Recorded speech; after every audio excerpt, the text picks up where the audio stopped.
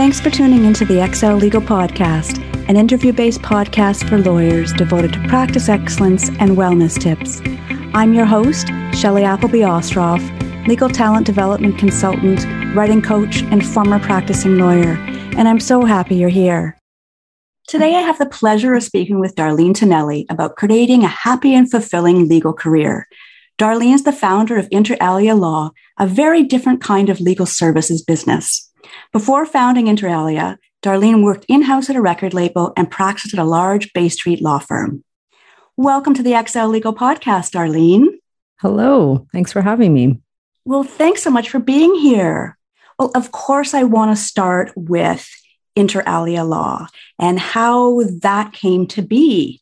Well, Inter Alia Law is an association of lawyers. We all focus on media, tech, and entertainment, and the sort of interesting thing about us is all of the lawyers are very senior and have worked in-house and in private practice prior to joining Inter Alia. So the way it started really was that I just wanted to build a law firm for me that I wanted to work at when I left my in-house role. And I thought that there was room to just balance a bit better the way that external counsel advises clients and the way that internal counsel advises clients. So we try to provide a bit of a mix. And effectively, what I was doing was trying to just solve some of the problems that I saw in my seat at my in-house job with the way that we got advice and the way that the demands on our time worked inside. And could you provide us with maybe an example of what those problems were and what your real goals were in setting up Inter Alia the way that you did? Yeah, I think it was twofold. So certainly the work-life balance. I think that private practice has its own work-life challenges, namely balancing the needs of many clients. That's challenging, and many internal clients like the partners and associates and all of that, staff. And then in-house as a lawyer, the main challenge is balancing matters for your one client, usually, and then dealing with your internal clients and figuring out how to get deals across the line and all of that stuff. So I found that often when I was asking for external counsel advice, they would give me very impractical advice. So it was useful. It was the law. It was well done, but I couldn't really do anything with it. I still had to make a decision about it. I still had to figure out how it tied in with our business. And I think that the best external counsel that we worked with were the ones who really got in our minds and kind of said, okay, well, here's some practical advice based on what you've told me about the way your business works. So that is what we tried to do, because as in-house, you don't really have the luxury of not solving the problem. You have to solve these problems. So you get very used to working with internal politics, being diplomatic when conveying advice that you know isn't going to land well, things like that. So it's a very different skill set than external counsel, but there are good things about both. So I wouldn't say one is better than the other. I would just say that the way that we practice, we're a bit of a mix. And I think that that's useful, especially for certain types of companies. Mm-hmm, mm-hmm. So unique. And are some of the things that worked well in private practice part of your business model as well? Definitely. I mean, I think that the whole concept of hiring really great lawyers and training them to give great client service, obviously we try to carry that forward. Also, the idea of staying on top of evolving areas of law. I think the firms are really great at doing that and specializing, and we try to do all of that. And then I think the bit that we've innovated on is certainly the way that lawyers work. So we don't have billable targets. We work to sort of integrate life and work seamlessly. Most of our clients understand this about our model and actually want to work with us because we have a focus on having all of our relationships intact while working. And we don't have, just a lot of the structures of large firms in particular, where the individual isn't necessarily at the center of the model. Whereas in our model, it's very human focused. It is very focused on the people. It's very focused on, treating high performing lawyers very well in hopes that they then give great service to the clients and we all benefit. Mm-hmm. Mm-hmm. Yeah. And that's what I'm thinking is that the client would definitely benefit from that as well. I can see how that would just sort of trickle down to the type of service that you provide. Yeah. And I'm wondering about the name Inter Alia. Where did that come from and why did you choose that name? You know what? It's so funny because the name, when I've been talking about building law firms in a number of different places lately. And one of the things that we talk about is having to brand early. It's just part of starting a business. You need a brand. You got to get out there with your brand and get posting on social media and do all the things that go with that. But, you know, when I started with Inter Alia, I just kind of knew it was the right brand, but it has evolved to be more applicable over the years. So we've kind of grown into the brand in a lot of ways. But when I first started it, it was a bit of an inside joke for lawyers because I was thinking that my clients would be in-house counsel and that they would find it, you know, I would say, I'm going to handle all the other things. So among other things, I'll do all the little things that you have at the back of your desk. And it was sort of thinking in that way. But over time, it's just kind of become, I don't know, I think a lot of people feel it's a familiar brand. So they feel like they understand the term and they've heard it before, which has been useful from a brand perspective. And then I think the other thing is that it has allowed us to not be too specific in what we're doing. So we have room to grow within the brand. So I think that's kind of the main thing. But yeah, I thought it was a little bit of a sort of tongue in cheek when I started it. And most lawyers are always say like, oh, we love the name. They can kind of get that. And then for non-lawyers, they think, well, that's a great brand. So yeah, it just kind of came to me and I was like, that's the brand.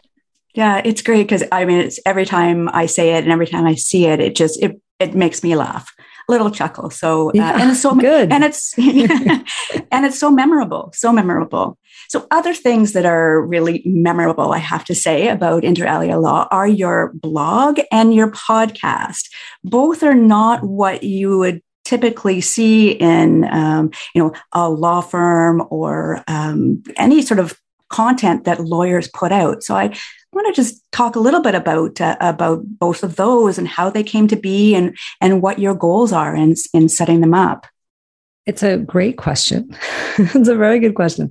I think in the beginning, we have a dual challenge at Inter Alia. We need to explain to clients what we do, and we need to explain to lawyers who will join Inter Alia what we do and what we're about. Because I think the average law firm doesn't really have that challenge because there is a well-known way that law firms work. And because we do things quite differently, we have to find ways to really demonstrate what we're about and demonstrate our values and live them and show that it's not just marketing speak. So both the blog and the podcast grew out of that. I would say the blog in particular grew out of the reality that for whatever reason, when I started Inter Alia, a lot of people reached out to me who were very unhappy with where they were. And I just started to feel that just because I was publicly doing something different, people were really needing someone to talk to. If I'm being really candid, I mean, people I didn't know. It wasn't people that I knew often. And so it started to make me realize that I could be more useful if I could kind of broadcast what I was saying, as opposed to just answering people's individual questions or, because you don't really know about one person's life circumstances. So I always am a little bit nervous about someone saying to me, Darlene, what do you think I should do? Like, I have no idea. That's the short answer to that.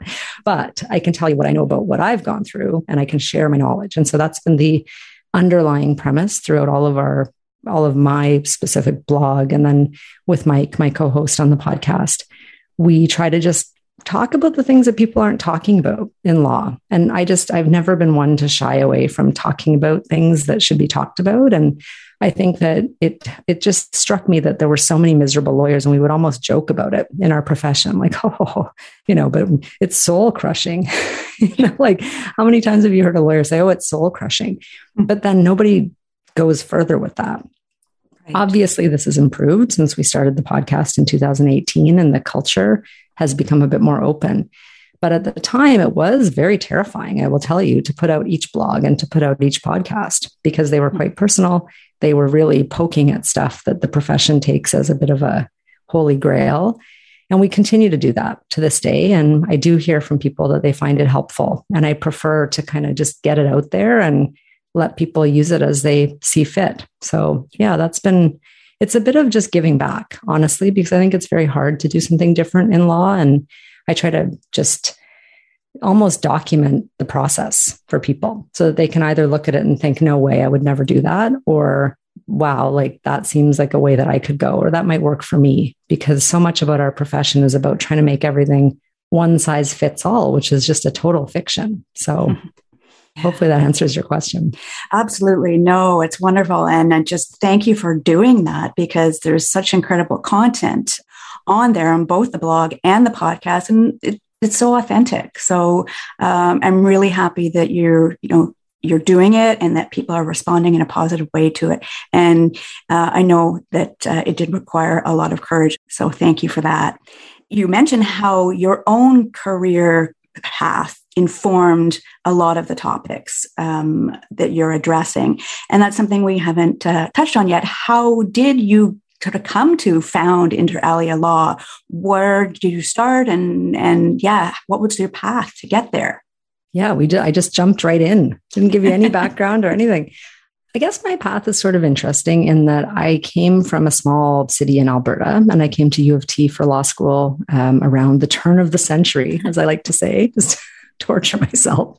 But anyway, around that time I came here. I'd never been to Toronto, and I was quite shocked. I think just where a lot of this work comes from is that day one of U of T law, we all were here to save the world. Like everyone had some lofty goal to improve justice. Last day of U of T law, we were all heading off to New York, Boston, Toronto, big corporate firms, and almost to a person. And I know that that's not still the way that it is, but it's notable in that it was such a departure from why we went to law school. And so then you get into, I worked at a large firm, which was a great firm. They did so many things that I continue to build upon and learn from to this day. And I have like extreme gratitude for my time at big firms. But at the same time, it really wasn't the place for me.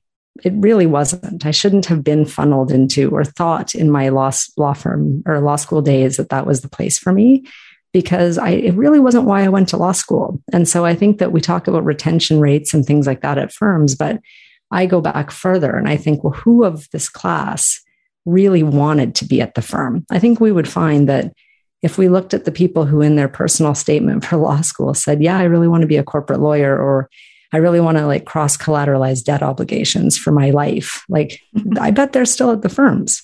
I think when we look at retention, you think about what did someone want to do? Like, who is the person that went to law school and what were they trying to achieve? So for me, I was on a file early in my career that just taught me that this wasn't what I wanted to do for the rest of my life. And I'm grateful for that. But I decided that when my student debt was paid, which I had the good fortune to have that not be too long a period of time, I said I would go and do a dream job. And there are lots of reasons why I knew that the firm wasn't my dream job, but I just decided that what would be great is if I could match my job with what I liked to do inherently out of the office. And I think that was the big innovation for me at the time, was just like, hey, if I enjoyed my work, I could be really a lot better at it, which honestly is quite obvious. But I don't feel like anyone really spoke to us about that in law school. Yeah. I think it's probably being done more now. So that's what led me to the record label. And then being in-house, I just loved being in-house. But I think the nature of in-house work is that it does get repetitive. You are a specialist in that one company. And I felt that we could be really useful to other people at other companies if I could basically support 5 companies on a part-time basis. And that's effectively what I do now. So that's the long way. And then I guess why Inter Alia after that was sort of deciding that this was a skill set that was useful, and then wanting to have children and only making that decision sort of late in life and wanting a life that I could have some, I don't know if control is probably the best word. People say flexibility, but I think it was control. Mm-hmm, mm-hmm. Yeah. Well, it makes such good sense. And I mean, it's really sad to, hear the number of lawyers that say exactly what you mentioned at the beginning was, why did I go to law school? I didn't go to law school to be doing this. And I'm really not happy doing this, but I can't really see myself doing anything else. I spent all these years and all that money, and coming up through the ranks. So again, like, way to go. What a wonderful model you are becoming for a lot of young lawyers and seasoned lawyers alike. And I'm thinking about, as you're talking, one of the first blog posts that you wrote, and you were talking about sort of lawyers getting stuck or professionals getting stuck in their jobs and how to get unstuck. And I was wondering if we could just kind of go through some of the advice that you provide on that blog, because I think it is so incredibly helpful. And also, I assume it is sort of based on your own experience. So again, it seems so authentic and doable for people. So yeah, I'd love to hear more about that. Well, thanks for all of these nice comments. Sometimes you're writing into a void, first of all, I'd like to say, is how it feels. Like, well, I hope this is helpful. But it's always, I deeply appreciate every bit of feedback that I get, in particular, if it's someone who did make a switch and it changed their life and they want to reach out and share it. And I always just say, great, I'm so glad it was helpful. Please pass it along, do it for somebody else. Because I do find that it's just a matter of the circles of people who have the information for us as lawyers are out there. There are so many lawyers who've done really interesting things to get themselves into a good spot. It's just not the main thing that is marketed to us as lawyers. Right. So we have to get behind the marketing and find the people. And so I find that the authenticity with which people reach out to me and say they're struggling is real. So it's very easy to respond in kind and say, okay, here's what I did. Not an expert. This is just what worked for me, and I hope it works for you. So in the blog, what I was sharing was just, I was sitting in my job and thinking, well, why am I so scared to make a move? Or, why wouldn't I want to take a chance and be an entrepreneur? And the story was pretty much like, well, this is prestigious. This is something that I get, saying at a cocktail party that I'm a vice president at a record label is always good for some positive reaction. And I don't know what can I do without all that validation? Who will I be without a title? And I've shared many times, but when I left my job and didn't have a business card for the first time in my adult life, no title, no connection to powerful places, it was very unsettling, very unsettling. And so I think what you have to do is understand what is keeping you in your job. And what I said in my blog is, you have to understand the story you tell yourself. So is the story that your parents will be so disappointed if you leave? Or, for a lot of people I've heard from over the years, their parents were immigrants. They started their own businesses. They don't think entrepreneurship is a great idea at all, Mm-hmm. So there's a lot of family pressure sometimes to just be in the place where the important, prestigious things are being done. And you've got to come to terms with that, because I certainly had to. Definitely, my parents did not think it was a good idea to leave my big firm, fancy job and go work at a record label just at the height of Napster and the destruction of the music industry. But it was the right thing for me. So I have a quote on my website from the Steve Jobs Stanford commencement speech, which I kind of live by. And he says, don't waste your life. Don't waste your time living someone else's life. And I think that so many lawyers are living this life that we were marketed in law school to say, this is the life. This is the life. And people who don't have this life cannot hack it. They're not tough. They're not smart. It's just a fundamental fallacy of logic to me. I think that it's one way, it's a great way. If you're into it and you love the work, great. But if you don't, then we're privileged to have a number of other paths, I think, open to us. So starting with the story to me is number one. And then figuring out kind of hard self-work about who are you? And I think a lot of law students have lost touch with that when they leave law school completely, just completely. I don't know how it happened for me. It's happened to a lot of people I've spoken to. So I think it's a matter of just taking the time to get back in touch with yourself and be like, what do you want to do? What do you, life is short. What's yours going to be about? So usually when I speak with people, that's the message that has connected. And then I guess the third thing is, over time, our understanding of health, well-being, mental health is so evolved compared to when I went to law school. And it just doesn't make sense to think that we can just work to the exclusion of everything and be okay. No, that is no longer an acceptable way to approach a job. So I think a lot of people respond to that as well. Just this idea that there is another way. Yeah, absolutely. And others like you have done it. And you talk about getting back in touch with things that you like or you're interested in or you enjoy. And I take it for you, that was music. And that's how you were able to make the leap from the firm into an in-house position. Yeah, for sure. I mean, just being from Alberta and not growing up around media, I was very shocked to see in the ORs, the job postings that are at the front of that. It used to be a book, now it's digital. Yeah. But I was very shocked to see that there was a record label. They were advertising for an in-house position. And I didn't understand that there were record labels in Canada. That was not something I was aware of. So once I knew that, it was just obvious. And certainly, I probably could have done better research on that earlier. But as you know, it took a while for me to understand the lay of the land in the world of law jobs. So once I understood that was a job, I thought that's the job for me.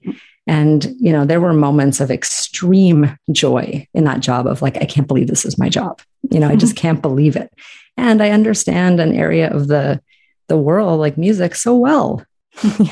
Like I love music and it's cool to understand the industry that backs it up. Doesn't mean I still need to work in the day-to-day for my whole life, but I'm really grateful that I do and that I did for 8 years. Yeah. And I'm sure ultimately, increased job satisfaction for sure, but it probably doesn't feel like work as much as it would have or could have. Mm-hmm. And ultimately, I think you do a better job. So in thinking too about what you said about the job posting in the ORs, you wouldn't have thought that was something that interested you had you not gone through the process that you described. It's just so interesting how that happened. Like all of a sudden you see that posting in the ORs just at the same time that you were sort of wondering, what am I interested in? And, going through that process. You make a really good point. Basically, the idea that had I not I did 2 summers at 2 different law firms, and which is also a gift, frankly, because I think it gave me perspective that, you could be in 2 different environments and there were many, many, many things that were the same and many that were different. But, I had a broader understanding than would be typical. And then on top of that, I was in a job where, I think what I didn't understand in law school, I did think, there will be some things that I won't be interested in. I didn't fully appreciate that you can get on a file as a junior associate and work on it for like a decade. I don't think I fully appreciated that. And I did know that about litigation. I knew that cases dragged on and on and on. But I think that there were many things that I learned about working in the area that I worked in that made me understand what I wanted to do. And had I not done the other thing, how do you know? I have real sympathy for law students trying to make a life choice because you don't really know. So I always say when people, they kind of say, well, should I chase my dream right out of law school? I mean, maybe, but also I don't regret doing my time to learn and to see the landscape at a big firm. I never regret that. I still think that it was the right way to start. But I also really admire people who just know immediately what they wanted to do. That's a great thing. I did not have that, but if people do, then amazing. Mm-hmm, mm-hmm. I think it's great. And there are a lot more students coming out of law school who are starting up their own firms. I was just back in the day when I was in that position and it was just completely unheard of. So I just think that's really remarkable as well. And I just wonder if you have any advice to pass on to those lawyers who are starting up their own firms. What are some of the benefits? What are some of the challenges? That's my first bit of advice. I mean, we did do a short season on this, which was which flowed out of the fact that a lot of people asked that question, and there is a lot to say on that topic. So earlier this year, we did a Building Your Own Firm 3 episodes, and it's broken down into know yourself, basically the old sort of the basis in philosophy. Know yourself. If you don't know yourself, it will be very hard to build a firm that's successful. So if you loathe admin, then you should maybe consider that running your own firm for the first while is going to feel really bad. You're going to have to do some stuff that at your existing firm or your existing environment, maybe you've never touched. Stuff like that is relevant when you go into doing your own firm. So I think this idea of really understand why you're starting your own firm. Then, know your options for what's out there as far as a firm. What can you do these days? I think it's much more common now to set up a firm doing just one very narrow, tiny thing. And you can do that with marketing and SEO and all this stuff that people who are in more recent generations know right out of the gate. Marketing, social media, this stuff comes quite naturally to people leaving law school right now. So that's a good thing. And if you can do that, maybe there's something that you could do with a subscription model or something new. So I would understand what's out there to do that's innovative. And then the third thing, I guess, is just to be prepared that you don't get a lot of validation in the early days. And you've got to really kind of be just really wanting it. And if you're in the position where you're doing it because you have to, I think that's also a reason why a lot of young lawyers are starting out on their own right now. And then they've just got to manage the mental load that comes with that and just understand that's a thing that we have to do as lawyers. And it's not a bad thing. Doesn't mean you can't do it. It just means it has to be managed like everything else. Mm-hmm, mm-hmm. And what about, responding to naysayers? I know that I read somewhere that when you were starting Inter Alia as a digital online firm, though there was, some heads were turning thinking, well, how is that even possible? Yeah. I almost laugh about it now because others who've started virtual firms since then actually market it that way. Like we're a virtual firm as a good thing, which I think is just a testament to how things have evolved. Because certainly the feedback that I got was, listen, no one's going to take you seriously without an office. And I thought, well, I just don't buy it. I just think that all that overhead is not going to be helpful to me as I'm trying to build something great. And I think that when you build a business that has heavy overhead from the beginning, you have to build all these business practices to support that I wasn't willing to engage in for a number of reasons. So I think for me, that was a non-negotiable. So it didn't really trouble me too much when people said that, but it did make me nervous about marketing it and stuff. So I was very incognito in the first little bit with Inter Alia until I started to get feedback from clients really and lawyers joining that this was really working. It's just kind of my personality. I want to do stuff and then share it, which even the model of Inter Alia started that way. I did it for me, realized it worked, shared it with others. But I don't like to talk about it too much until I know it works. And I think that, I don't know that that's the way to go. I don't know that I would recommend that to other people, but that's been my approach. But that's you. And you have to be true to yourself. Right. And that's a really important part of your model too, is authenticity. So you grew from just you to 9 lawyers now, did you say? I think it's 8 lawyers, 1 paralegal. So okay. Yes. Yeah. Wow. So it's a big group. Yeah. And when was Inter Alia founded? I started Inter Alia probably at the end of 2013. Okay. And really started to grow it. I think this is the other thing about plans and advice for people starting their own firm. I don't think you need a really baked plan. I think you can follow where if things are working, go in that direction. Have a basic plan, but be willing to be flexible, because I actually didn't plan in the beginning to grow. It was really just a firm for me. And I thought I would enjoy being a sole proprietor. And I did for a little bit. And then I thought I would enjoy it more with a team. And I started having children and mat leaves and clients agreeing to allow me to substitute myself in the mat leave rather than just losing the business, which was huge and a huge help from my innovative startup clients. I had a lot of help building this model out and a lot of support from, it was a little scary to go in with my newly won clients in the beginning and say, hi, I know I've just convinced you to work with this new firm that's just me. And now I'm going on mat leave. And, here's my proposal for how to deal with that.